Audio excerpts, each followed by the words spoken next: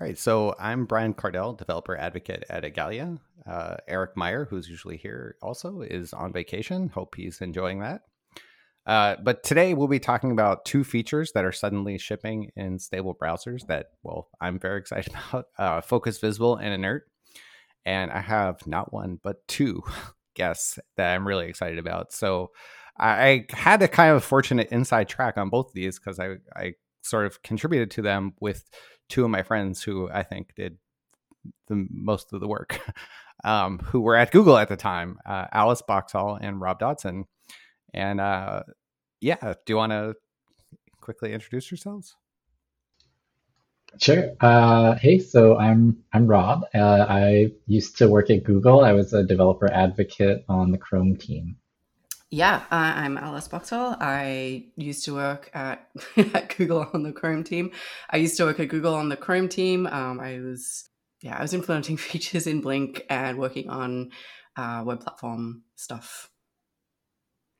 Yeah. So like the funny thing is that like I was very excited about like the fact that they're shipping now. And I thought like, oh, it would be great if like the three of us got together to talk on the podcast. And so well, should we start by like saying what they are? How about that? Like let's who wants to explain? Okay. All right. Well, let's start with Focus Visible because that's the first one in the show notes. So Focus Visible is a CSS pseudo class, and it matches when the browser would itself have drawn a focus indicator and around a particular element.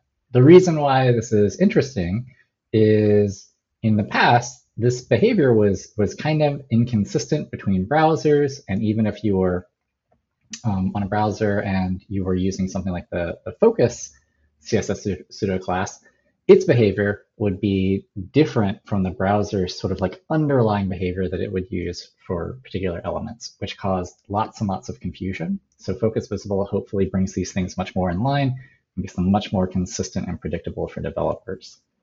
The other one is Inert, and Inert is an HTML attribute that you can put on, I guess, any element, but primarily interesting for interactive elements. And what inert will do is it will make that element no longer focusable, and it will remove that element and all of its descendants from the accessibility tree. And this is really helpful if you have something. A good example is you take some big interactive thing and maybe you like kind of animate it off screen so it's not visible anymore. That doesn't mean that it's no longer interactive, right? And so it's very easy to create these situations where you have some, big menu or something like that. You've moved it off screen, but someone using a switch device or screen reader could maybe still inadvertently access that.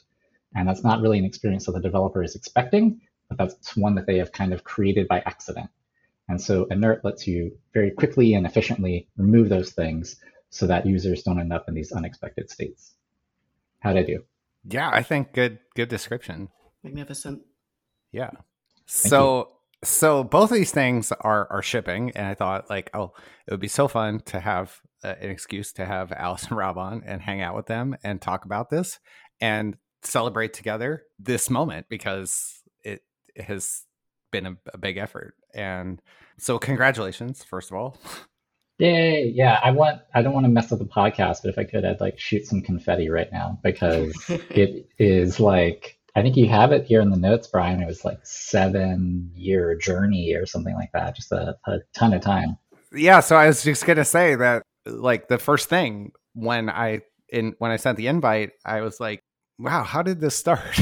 Like I don't remember. And I went back and began looking and I found that yeah, it's taken 7 years. And that's an interesting thing to talk about because like there are certainly bigger features than this, right? And it still took 7 years. So we can maybe I think it would be interesting to talk about the history of that and like the challenges and like just how it went. So I don't know where it would even make sense to start. Like, does anybody have like I don't remember which one was first. Do you? I think the Focus Visible might have been first, but I do sort of have the sense that they were around a similar time. Yeah, they were very like close, I remember. And I think also this is how I met both of you. Like I know I followed both of you online, but I'm pretty sure this might be how we got to talking about like lots of deep stuff. That might be another interesting topic is people might think, "Oh, you worked on 2 features for 7 years?" Like, no, there's like a whole bunch of things. And some of those have shipped and some of them have not shipped. But yeah, some of them are still in the making. So yeah, so I think one of the interesting things about this process that you were alluding to, Brian, is how when you start working on these things, it kind of leads in these different directions. You start thinking up new standards that could be added, but it's only once you're like in the space, right? You're really like deep in the subject matter that suddenly the inspiration strikes and you're like, it would be also really cool if we did this. Or, you're realizing you're putting too much into one standard and you realize, you know what, I think what we actually need is to break this up into some smaller pieces that could do these different things. So there's one example that comes to mind with Focus Visible that we can talk about a little bit later. But yeah, it's just a very interesting process how, like you're saying, you start pulling this thread and yeah, it takes 7 years. But as that's happening, you start going in all these different, exploring all these different other avenues, while you're still trying to keep this one track going to get it to the finish line. Yeah, and it changed along the way, right? I'm not sure. I think it might like actually have been my fault that it changed along the way, because we began talking about at least Focus Visible was the first one that I think was shared publicly, and we began like trying to dissect the problem, and like some of that started on Twitter. Alice found some tweets that she put in the show notes. Yeah, I was trying to sort of do the archaeology there to try and remember, because I distinctly remembered starting a conversation with you on Twitter about what Marcy Sutton at the time had referred to as button focus hell. Yes. So you had asked, like, when would you not want to see a focus ring? So I responded something along the lines of, well, you're on a mobile device, you've clicked a button, then this weird ring shows up, tells you nothing, it gives you no useful information, it's just sort of this weird thing that looks like a bug. So I think that was sort of what sparked that discussion. Yeah, and then we got really into it. We had like a lot of discussions, and I was saying like, well, I know for me, the reason I ask is because I wasn't thinking about mobile at all. I was thinking about my computer, and I'm kind of a mixed mode user. Like I use my mouse and I use the tab key, and sometimes I'm like, where is focus? I don't know. So like I frequently really appreciate them, and when they just sort of disappear for some reason that I can't understand it, I find it a little bit confusing. But like that led to this whole thing that led to like Alice explaining things to me that I really never even noticed existed. They're like really subtle things. Like Alice was saying, if you push a button, that feels wrong. And it's not new that browsers didn't do that, right? And then that also got into this discussion about like, well, but that's what focus matches, right? And it isn't even consistent. So I think we spent a long time like just thinking about the problem and describing the problem and trying to find like where there was some agreement. And then we wrote an article about it that was published in O'Reilly, where we had proposed actually a media query, basically called modality, input modality, that would let you say like, the user is using it in this modality, and the modality could switch and you could change which style, like which things were being applied. I think that wrong term was my fault. Wait, this is maybe a good question, because this was a question I always had, and maybe this was explained to me at some point and it just sort of like lost in my mind. But so it started with a media query, and in some ways the media query is like very easy to interpret, right? It's like, if modality is mobile, then do this with focus, or if modality is VR, do this, or if it's desktop, do this. And y'all mentioned at one point that it was sort of discussed and people did not like that idea. But do you remember why they didn't like it? Yeah, it's interesting. So like shortly after we wrote that article, I don't know, Alice, do you like recall like how it happened? If it like if you took it internally to somebody, or they like just picked up on the fact that we were talking about it, or? I no longer remember, but I assume that it was something like that I went and chatted with some folks on the Blink team to be like, hey, what do you think about this? And you made a note that you recall that it was a performance issue. Yeah, I recall that suddenly like the Blink team was asking if they could have a meeting with me, which was like had never happened to me before. And I was like, okay. And they were like, we really like this idea that you and Alice came up with. But the thing is, like, it's actually every time a media query happens, it changes, like it injects a whole new style sheet or it removes a whole new style sheet. And that means like you have to recalculate kind of everything. Whereas with a pseudo class, we just flip a bit and it's predictable. It's a very linear path to resolve what matches that, right? We know exactly what it affects. So they said it was considerably more performant to not use a media query. They're worried that modality, like somebody could, if they're a mixed user like me, they might switch modality, right? Like they might start using the keyboard. Yeah, that actually, so I wanted to clarify a point about the question Rob asked. So which also brings me back to something that I was meaning to say in my explanation earlier, which is that the modality was not like what type of device is the user using. The modality is how is the user currently like using their input device. So it was less kind of like, are they permanently on a phone? Are they permanently on VR? Are they permanently on a desktop?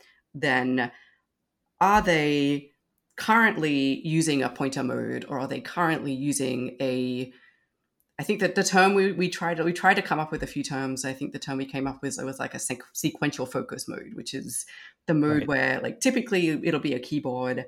It could also be like a switch device, but the idea being that you are moving the page focus sequentially through the focusable items, and you want to know which focusable item currently has that focus. The other point that I wanted to make is that the example that I gave on Twitter, like I'm not even sure whether that was ever accurate, but I'm pretty sure it's not now. Like I don't think that we show focus rings on mobile, but I haven't actually checked that. This is just a vague memory. So I think that this is totally worth discussing. I think Android used to, and it may have been if you had modified the default appearance of it, but it would show I think it would show like an orange ring. I'm pretty sure it did that because I have this vague recollection of like we had like a drop-down menu or something in like an old Polymer website that did it on Android. Right. So the modifying the appearance thing, that is when you lose that OS default, which you were talking about in your initial description, Rob. Yeah, it's maybe helpful. I mean, I don't know if it's people want to go this deep, but it might be helpful for anyone listening who isn't like really, really steeped in focus to understand the rules of focus, which we could talk about a little bit, like how it's roughly supposed to work, and then why it was like really inconsistent, because otherwise it maybe doesn't make much sense why we invested so much time in Focus Visible. Yeah, well, I can talk about the things in the article, and we can link to the article, but there's some examples that are just very, very clear that I think Alice just nailed when she described them. So like on a mobile device, if you touch a form field for your password, like you want to be really sure where that password is going, right? Like it's very critical that you know where the virtual keyboard is going to send your keys. You don't want them accidentally sending them to the chat or something, right? So you show a focus ring on those. But all the way back to, I think, IE4, there had been discussions about like, well, bug reports. People click on a button and it gets a focus ring, and people are like, that feels wrong. Why? What is this ring? Because like they were primarily mouse users, and they didn't get focus rings on lots of other things. And that's actually the way that the focus pseudo class worked too. And so the net result of this is that like browsers had certain kinds of rules for when you would show the focus ring. And it's more subtle than that, which is one of those places where we spiraled off briefly, which is like the focus navigation starting point. Well, just to Yeah, just to jump on that really quick, like, so it's even like it was even sort of like inconsistent browser to browser. So as an example, Chrome, if you had not modified the default appearance of a button when you clicked on it with a mouse, so if you literally just write button in HTML and you click on it with a mouse, I don't think this is the behavior today, but it was a few years ago.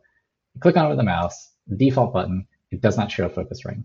If you do anything to change the appearance of that button, like you change its background color and you click on it with a mouse, it does show a focus ring.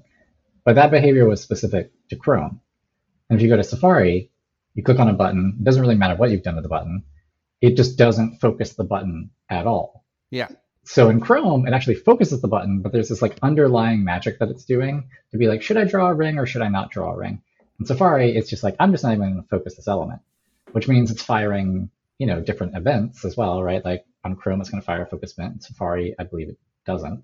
And I think, I can't remember which of the two behaviors Firefox had. But so, right, so you've got these like layers of just like weirdness to this thing. Mm-hmm. Yeah. And they weren't consistent, and there was no way to say the thing that the browser does, that's what I want to do. Right? There was like literally no way to do that.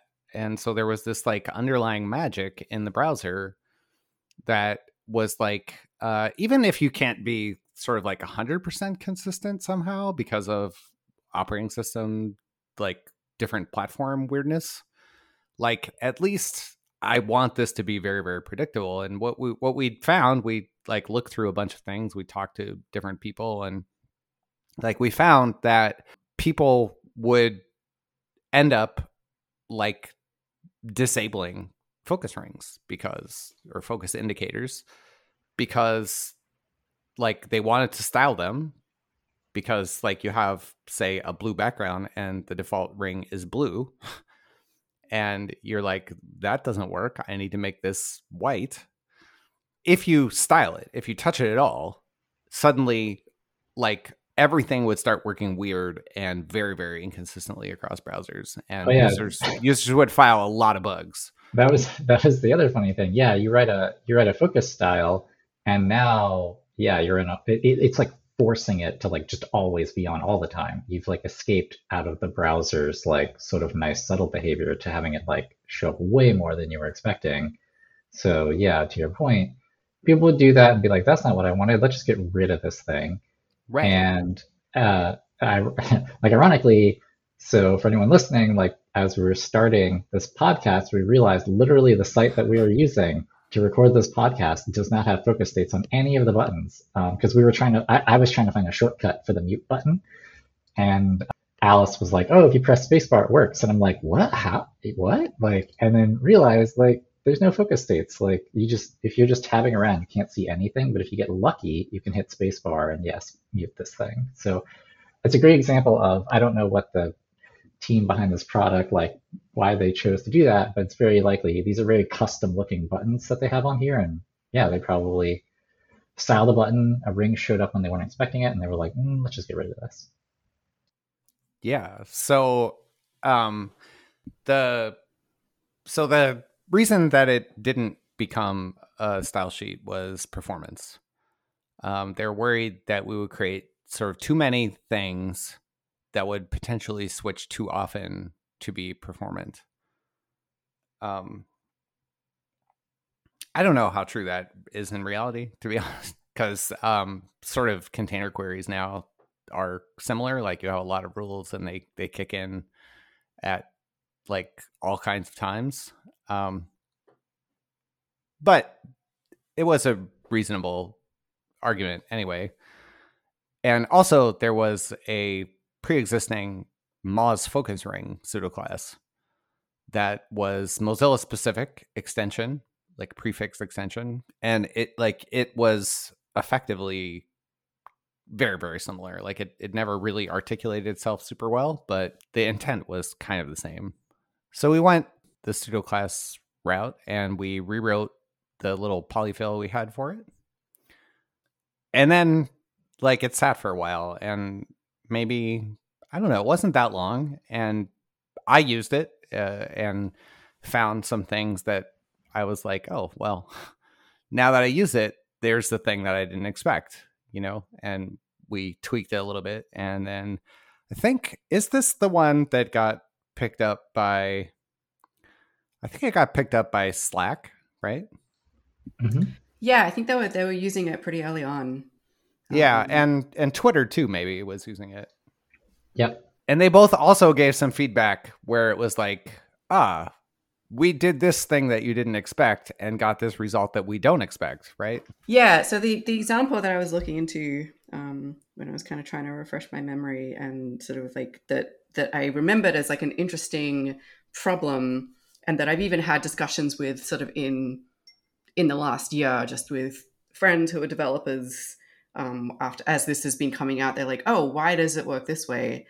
So I was interested to go back and remember exactly why we made these decisions. So the problem that they were having was that a user would press a keyboard shortcut, like a command key shortcut, to open their like little side menu that sort of, that has all of the sort of the right hand menu that has sort of some interesting stuff in it. Power users would hit a keyboard shortcut to open that menu, and it would pop into focus visible mode because they pressed a key. And sort of that was our heuristic, is like, if you press a key, we were going to pop you into focus visible mode. And the next thing that gets focus, or like the current thing that has focus, will show a focus ring, or will match the focus visible pseudo.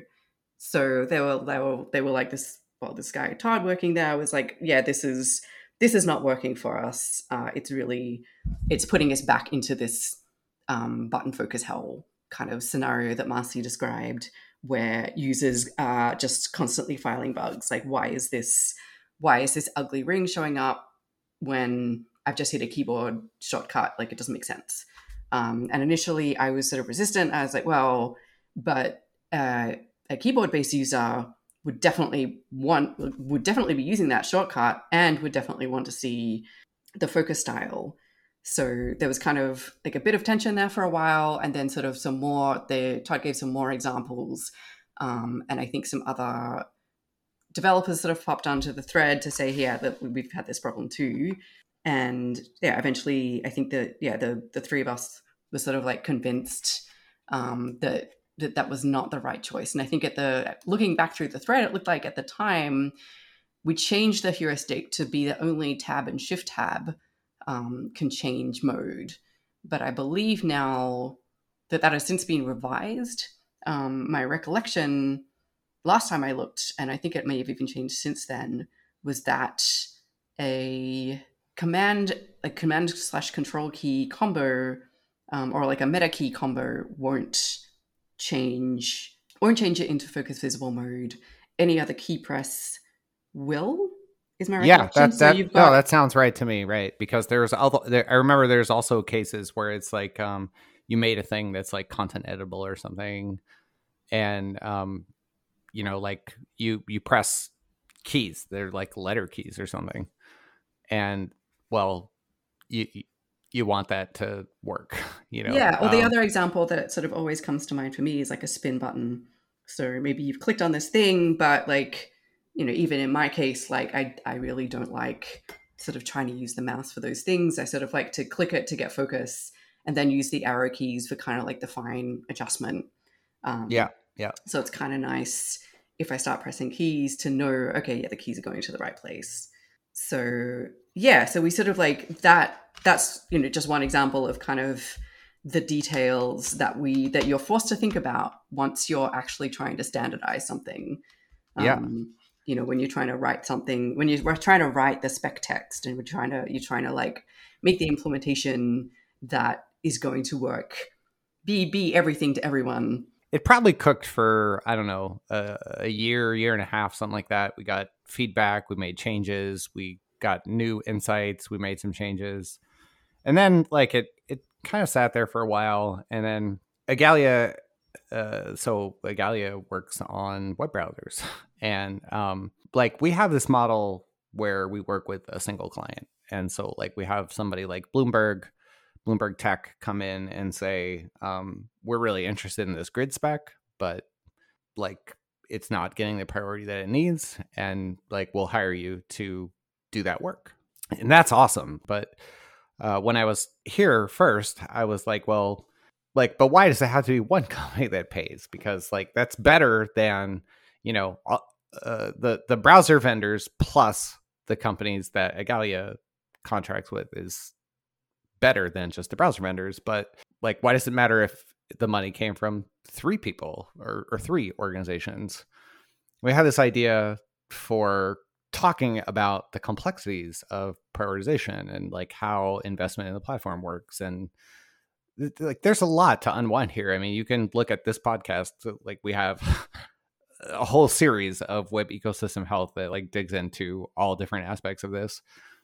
And so we ran this experiment to kind of start that conversation called open prioritization. And we had to make this list of features that were, call them like shovel ready products, right? Like things that like we could get to work on that weren't controversial, that were just needing priority, needing implementation in some browser.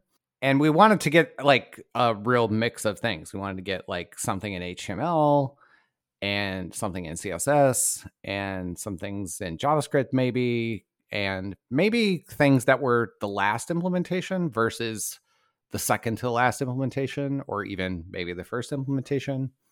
But we didn't want it to be overwhelming. So we picked 6 things, and both Focus Visible and Inert were on our list, in no small part probably because I was on the panel advocating that they should be. So we did this, and both Focus Visible and Inert were kind of like the 2 finalists. Like other people agreed with us with their pocketbook. Like they said, we'll kick in $1 or $10 or $50 or $5,000, right? And it was people and organizations.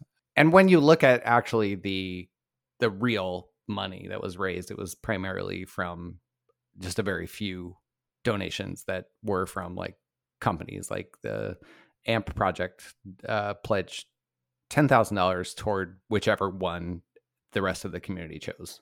So I think that's great because it gave like developers a view into the complexities of prioritization, and like we have to pick one. Like it's one is what we can pick, right?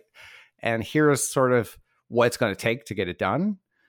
And you know, now like go out and help raise awareness and find the companies to help back it up. And so that was cool. And Focus Visible won. And part of the reason that got on the list is because Mozilla picked it up. And so it was the easy argument. That's the last implementation of that one. And what's interesting here is that like when Mozilla implemented, like they also had questions. Like they added more tests and they were like, hey, what about this? And we were like, wow, I guess we have to talk about that now, right? So the second implementation added some more tests. It clarified a few things. It made sure that we were consistent in a way that we weren't when there was only the one implementation. And then when it won, Focus Visible is the one that won, and Rego did it. He found a bunch more tests that like he had questions about. And this is actually really common that like the third one, this like the second and the third one ask questions that the first one didn't. It seems to me. I don't know. What do you agree or no? I think so. I also think Focus Visible is such a can of worms, like because focus behavior itself was never spec'd really that well. And I think Alice did like a great job of trying in the spec to write out like here is the behavior and all the sort of like decision tree branches that this could go down. But previously that didn't exist, right? And so it definitely makes sense. There's a lot of questions based on that. Yeah, but I mean, like the fact that normally it's each implementation winds up coming at it with different people and fresh eyes, and sometimes they ask questions that like we didn't think about, and that we're like, well, this isn't consistent, and like, does that matter? Like, how much does that matter? Going through the exercise absolutely improved it. It took a long time.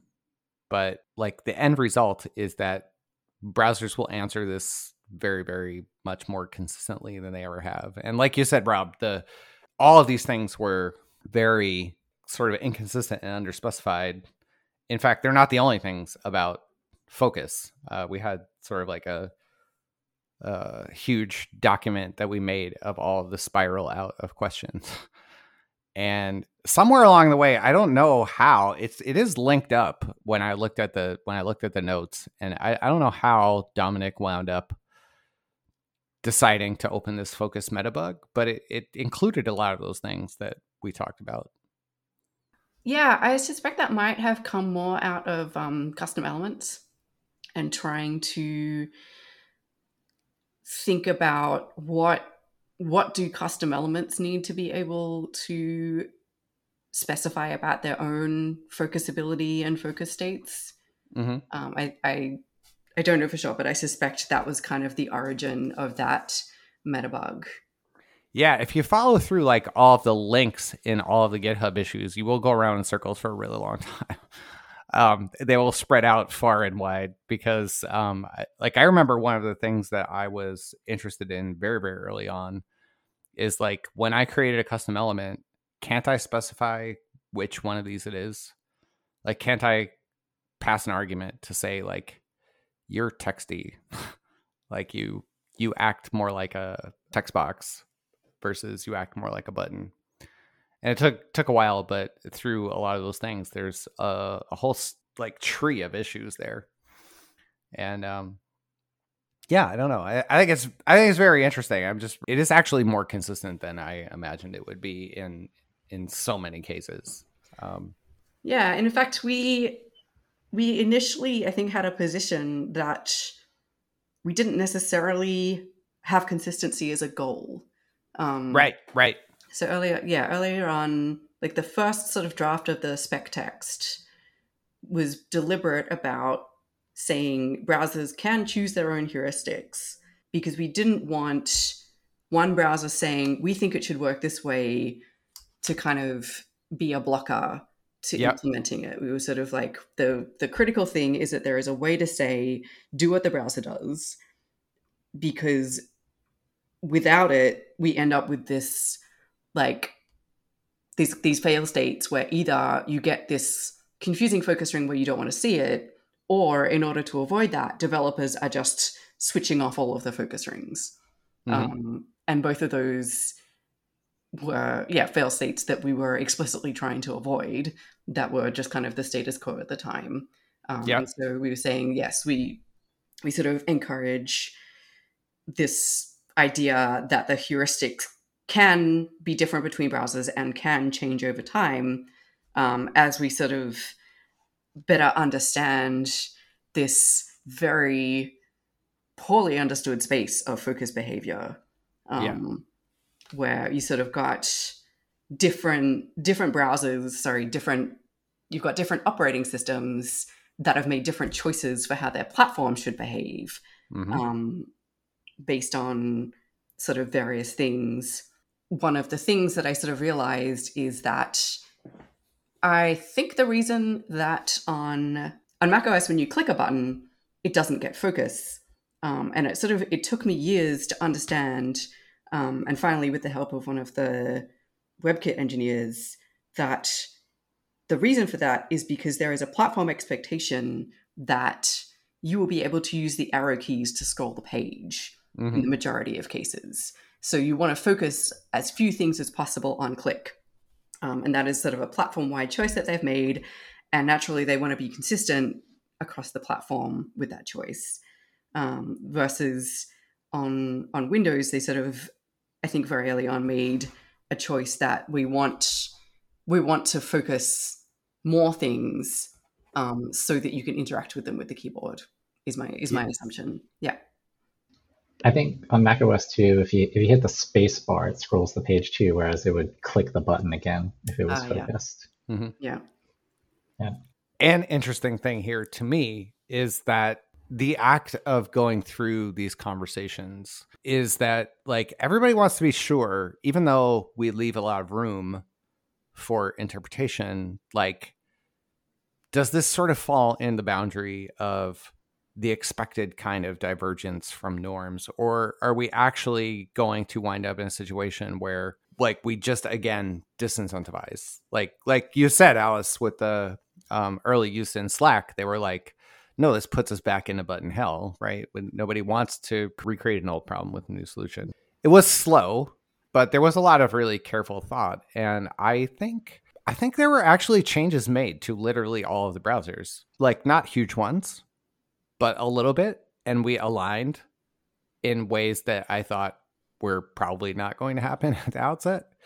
And I feel like that's kind of a win, right? Like we took some of the inconsistency and frustration out of the system after really careful review and left it where we think it actually is beneficial. Yeah, my thinking on this is that I feel and I hope that Focus Visible is better than the old Focus pseudo class. Like the behavior is just sort of more consistent and more what developers expect.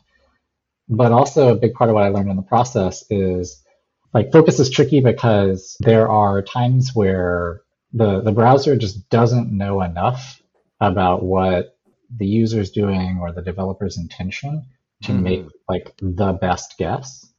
And so it's very tricky when you're trying to build a selector that is doing that, is essentially doing that guesswork. So in the case of Slack, and them wanting to say, oh, when I hit a keyboard shortcut, I want to move focus into this new panel that has opened up. Then we started to think, well, like maybe we need to have a way to give focus even more information. So for instance, there's this concept of focus navigation start point, where you're saying, I'm not actually going to focus a control. Like I'm not going to like put focus on a button. I'm just going to put it on like a region of the page, like a div or a section element.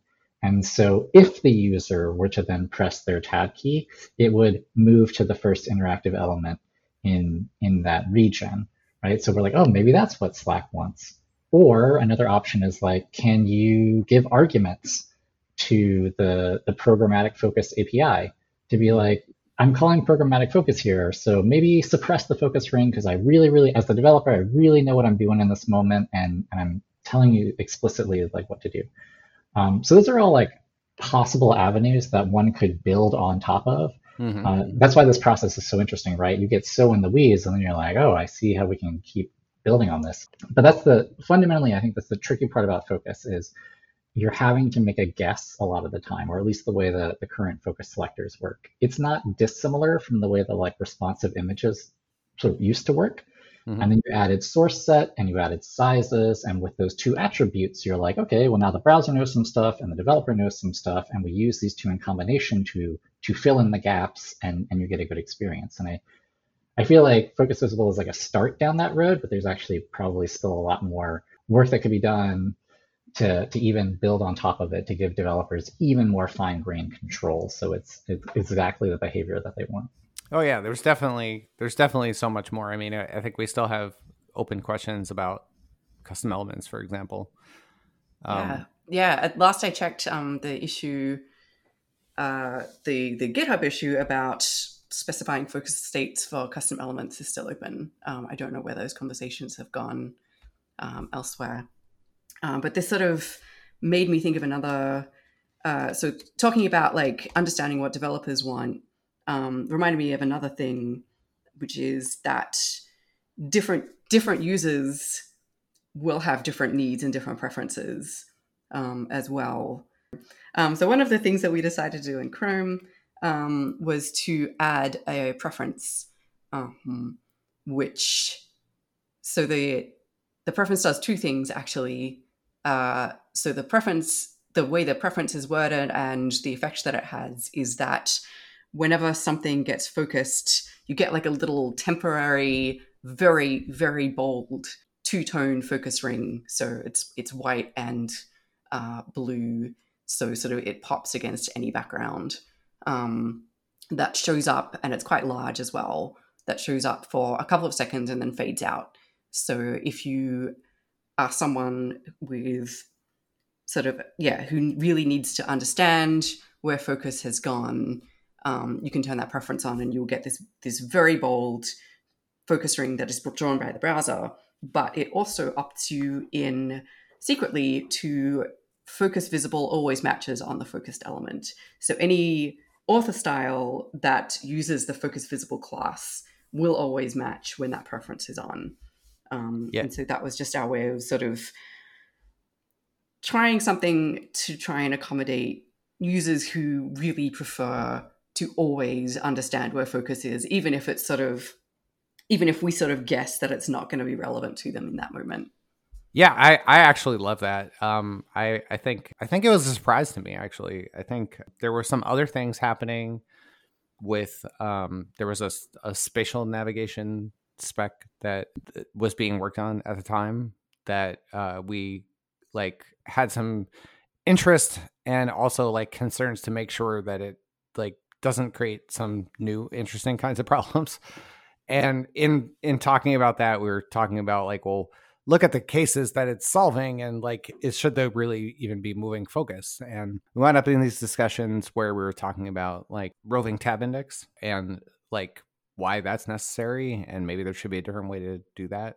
There's a focus group proposal now, which is kind of cool. I don't know if either of you remember this, but we had this conversation with Joni, who is an Egalian, before I came to Igalia, in the bar at TPAC in France, I believe.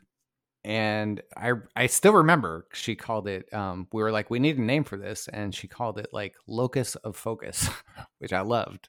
But yeah, there's so many bits to this and so many things to think about and so many ways to spiral out into other interesting parts, many of which are still not solved. But it doesn't mean that they're not started to be solved. They might be stalled, but these things move slowly. So look, we have talked for a long time and we didn't even talk about inert. So how about if we switch and talk about inert? Inert also, we began as a polyfill. Inert is really interesting because you sort of can polyfill it pretty well because you could, in theory, actually do all the things that inert did, but it was very complicated. Like you had to juggle a lot of complicated stuff to do it. And like inert as a concept exists already for dialogues. And it's necessary to say that everything that isn't the dialogue is on the top layer and everything else is inert. You can't keyboard focus to it. It doesn't get click events, all that kind of stuff. And I remember us discussing that and like, well, but there are use cases for that are not just for dialogue. That's interesting for all kinds of other reasons. And there's not an attribute for it. But interestingly, like, I think there was an attribute for it, right? Like, I'm looking at the show notes and I see there's all these like pull requests on HTML that's like remove inert, re-add inert. Yeah, I think when dialogue was originally being spec'd, they specified this concept of inert. And I think they were just like, why not? Why not just give it an attribute? And then, it was in there for a little while. And then I can't remember exactly why they decided to take it out. Maybe they were like, oh, no one's implemented this. Yeah, let's just take it out, is my understanding. Yeah. Well, it sort of seemed like my perception of this coming in from the outside was that dialogue had almost like run aground. And like I remember wanting dialogue to be a thing, and then I kept hearing like, this maybe not going to happen. It's all messed up or something. And inert felt almost like this. It was smaller, right? Like the scope of it was a lot smaller, and so folks on sort of the browser side were kind of more inclined to be like, well, maybe you could do that as like a starting point or something. And so I felt like we sort of stole that piece out of dialogue land and started working on it because people were amenable to it, and you could build dialogues with it if you used it in like a clever way of saying, I've got a dialogue over here and everything else will be inert. But then, Brian, as you mentioned, it also had interesting use cases beyond just dialogues. Right.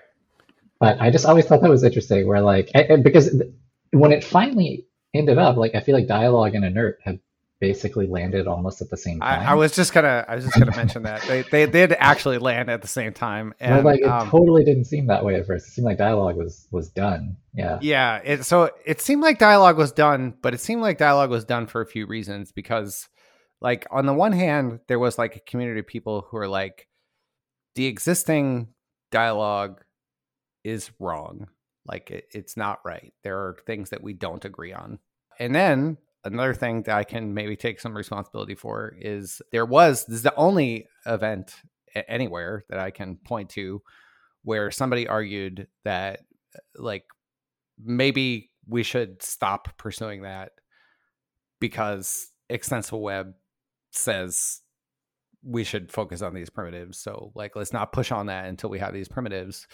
So I think there was like a brief backing off of the sort of pushing really, really hard to get dialogue done. But I think that also was like there were real things that people disagreed with, and we did just manage to sort out all those things, and it took about the same amount of time to do both.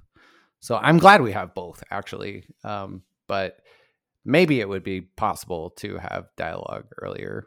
I'm not sure. Yeah, we stuck the landing, I guess. It worked out. Yeah, Yeah. We ended up getting some of the extensible web bits along the way with inert. I think so. Speaking of polyfills, I was like looking at the show notes and we had some discussion about the inert polyfills. So I feel like both Focus Visible and inert were good examples where the approach of put something in the WICG and put a polyfill out there and like get feedback is really helpful. Alice, did you want to talk at all about the letting items break out of their like inert parent thing and sort of the thinking around that? Oh boy. Yeah.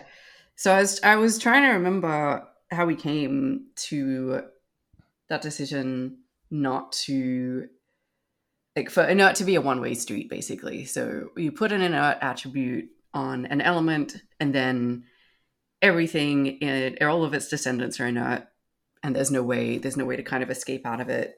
And I think that our thinking at the time was it becomes a coordination problem because then, yeah, sort of like if you're not sort of like having a top-down approach with all of the components on the page, if you then import some component that just decides to have, say, inert equals false on one of its elements, it doesn't need any kind of permission to do that. It's just suddenly it's popped out of inert. Or if it was, and again, like it's not clear that this was valid reasoning, but if it was in an iframe and something in an iframe decided, well, I just want to make sure that this add is not inerted, that we sort of like, we didn't want to sort of expose developers to that problem. We wanted to make it just very predictable what's going to happen when you apply that attribute. And another sort of API style issue is that having it as a proper Boolean attribute, which is like true if it's there, false if it's not, is just a bit nicer and a bit easier to use. So you don't have this kind of thing that we have with a lot of the ARIA attributes, for example, where you have to put a string, you have to put equals true or equals false. So I think that was another part of it. I definitely have seen sort of all along the way, including like now that it's shipping, people saying, no, I want this to work the other way around. I want it, without saying it in as many words necessarily, but saying I want it to work like dialogue works. I want it to be the thing where you say this this element is not inert and everything else is inert, which we certainly discussed as a potential other additional direction that we could go in. So I remember we talked at the time a lot about this idea of blocking elements. And I think someone on the Polymer team at the time even made sort of a polyfill of like a sketch that we had come up with for how that might work. So the idea would be, this is like a stack in the page of elements which are blocking the rest of the page. And this would be like another underlying primitive of dialogue where you put something in the top layer and it makes everything else in the page inert, but it wouldn't necessarily have the positioning and maybe not the backdrop. And it wouldn't necessarily have all of the features of dialogue, so it would be a slightly more granular API than dialogue is. And there's no reason why that still couldn't be done. Again, like Brian was saying earlier on, it really comes down to prioritization and sort of what is there the greatest need for the very limited resource, which is time to be spent on things. So, I think we thought, possibly incorrectly, that shipping inert would cover the vast majority of use cases in the shortest amount of time. And maybe it was the shortest amount of time. Maybe 7 years was just the shortest amount of time that it could be done in. It's difficult to prove the inverse somehow. I know, like this is a very common conversation that I have. That's like, well, this took this long. Like, would this other thing have worked better? Well, like, I don't know. Like, maybe sometimes. The most important thing in all of this is we shipped the thing. Yay. Because for every one thing that ships, there's like 20 things that didn't make it. And I think it's awesome. I think that's the best thing about custom elements and Shadow DOM is just that they exist. Because they're not the first runs at those problems. The first run started like 10 minutes after Tim posted the first HTML. Like, everybody has wanted to do that stuff forever. And they got pretty serious with things like XBL, and, we just couldn't get it done. And here we have an interoperable thing that is shipping in all the browsers. And yes, it has flaws. And yes, it has places where it's incomplete and places where probably it's even a little frustrating, but it exists. And that's a quality that none of those other things have. So, yeah. And I think I want to pick up on something Rob was saying. This is the work of so many people. Right. So I wanted to pick up on what Rob was saying about even though it took 7 years, I feel really happy that we went through this incubation process. Folks that were using the polyfill and gave us this great feedback on what was working for them, but also that wasn't working for them. And I feel like we were often sort of very quick to give credit for the people writing the spec text, the people that are sort of like loudly advocating for things, or that sort of have their name on the Git commit. And, I'm so grateful to like everyone that made comments on the polyfill, sort of saying what was and wasn't working for them, or that like raised issues about, is this going to negatively impact certain types of user, that this is absolutely a community effort, sort of right down to the sort of like the last commits coming from Igalia, from the Open Prioritization project. It makes me really happy that so many people sort of like contributed to this work.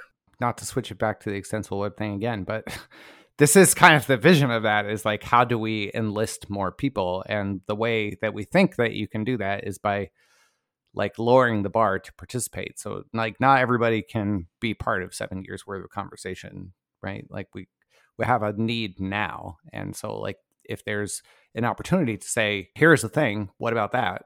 Enables more people to be involved. And I'm so grateful that we found people to like give it a chance and try it out, and then complain when it didn't work, or say in places, this is almost really great, or it's exactly what I want. It's so many people, and it's possible because we did this, right? Like, I mean, it would be less people who would answer something that was like natively in a browser. And we have also since like really expanded like experimental platform features and origin trials. And I think there's all kinds of good things that allow more people to try a thing. But the polyfill is really nice because like you can use it on a real production thing like Slack, right? It doesn't have to be, experimental or something that you might do. It can actually potentially help you solve your real problem.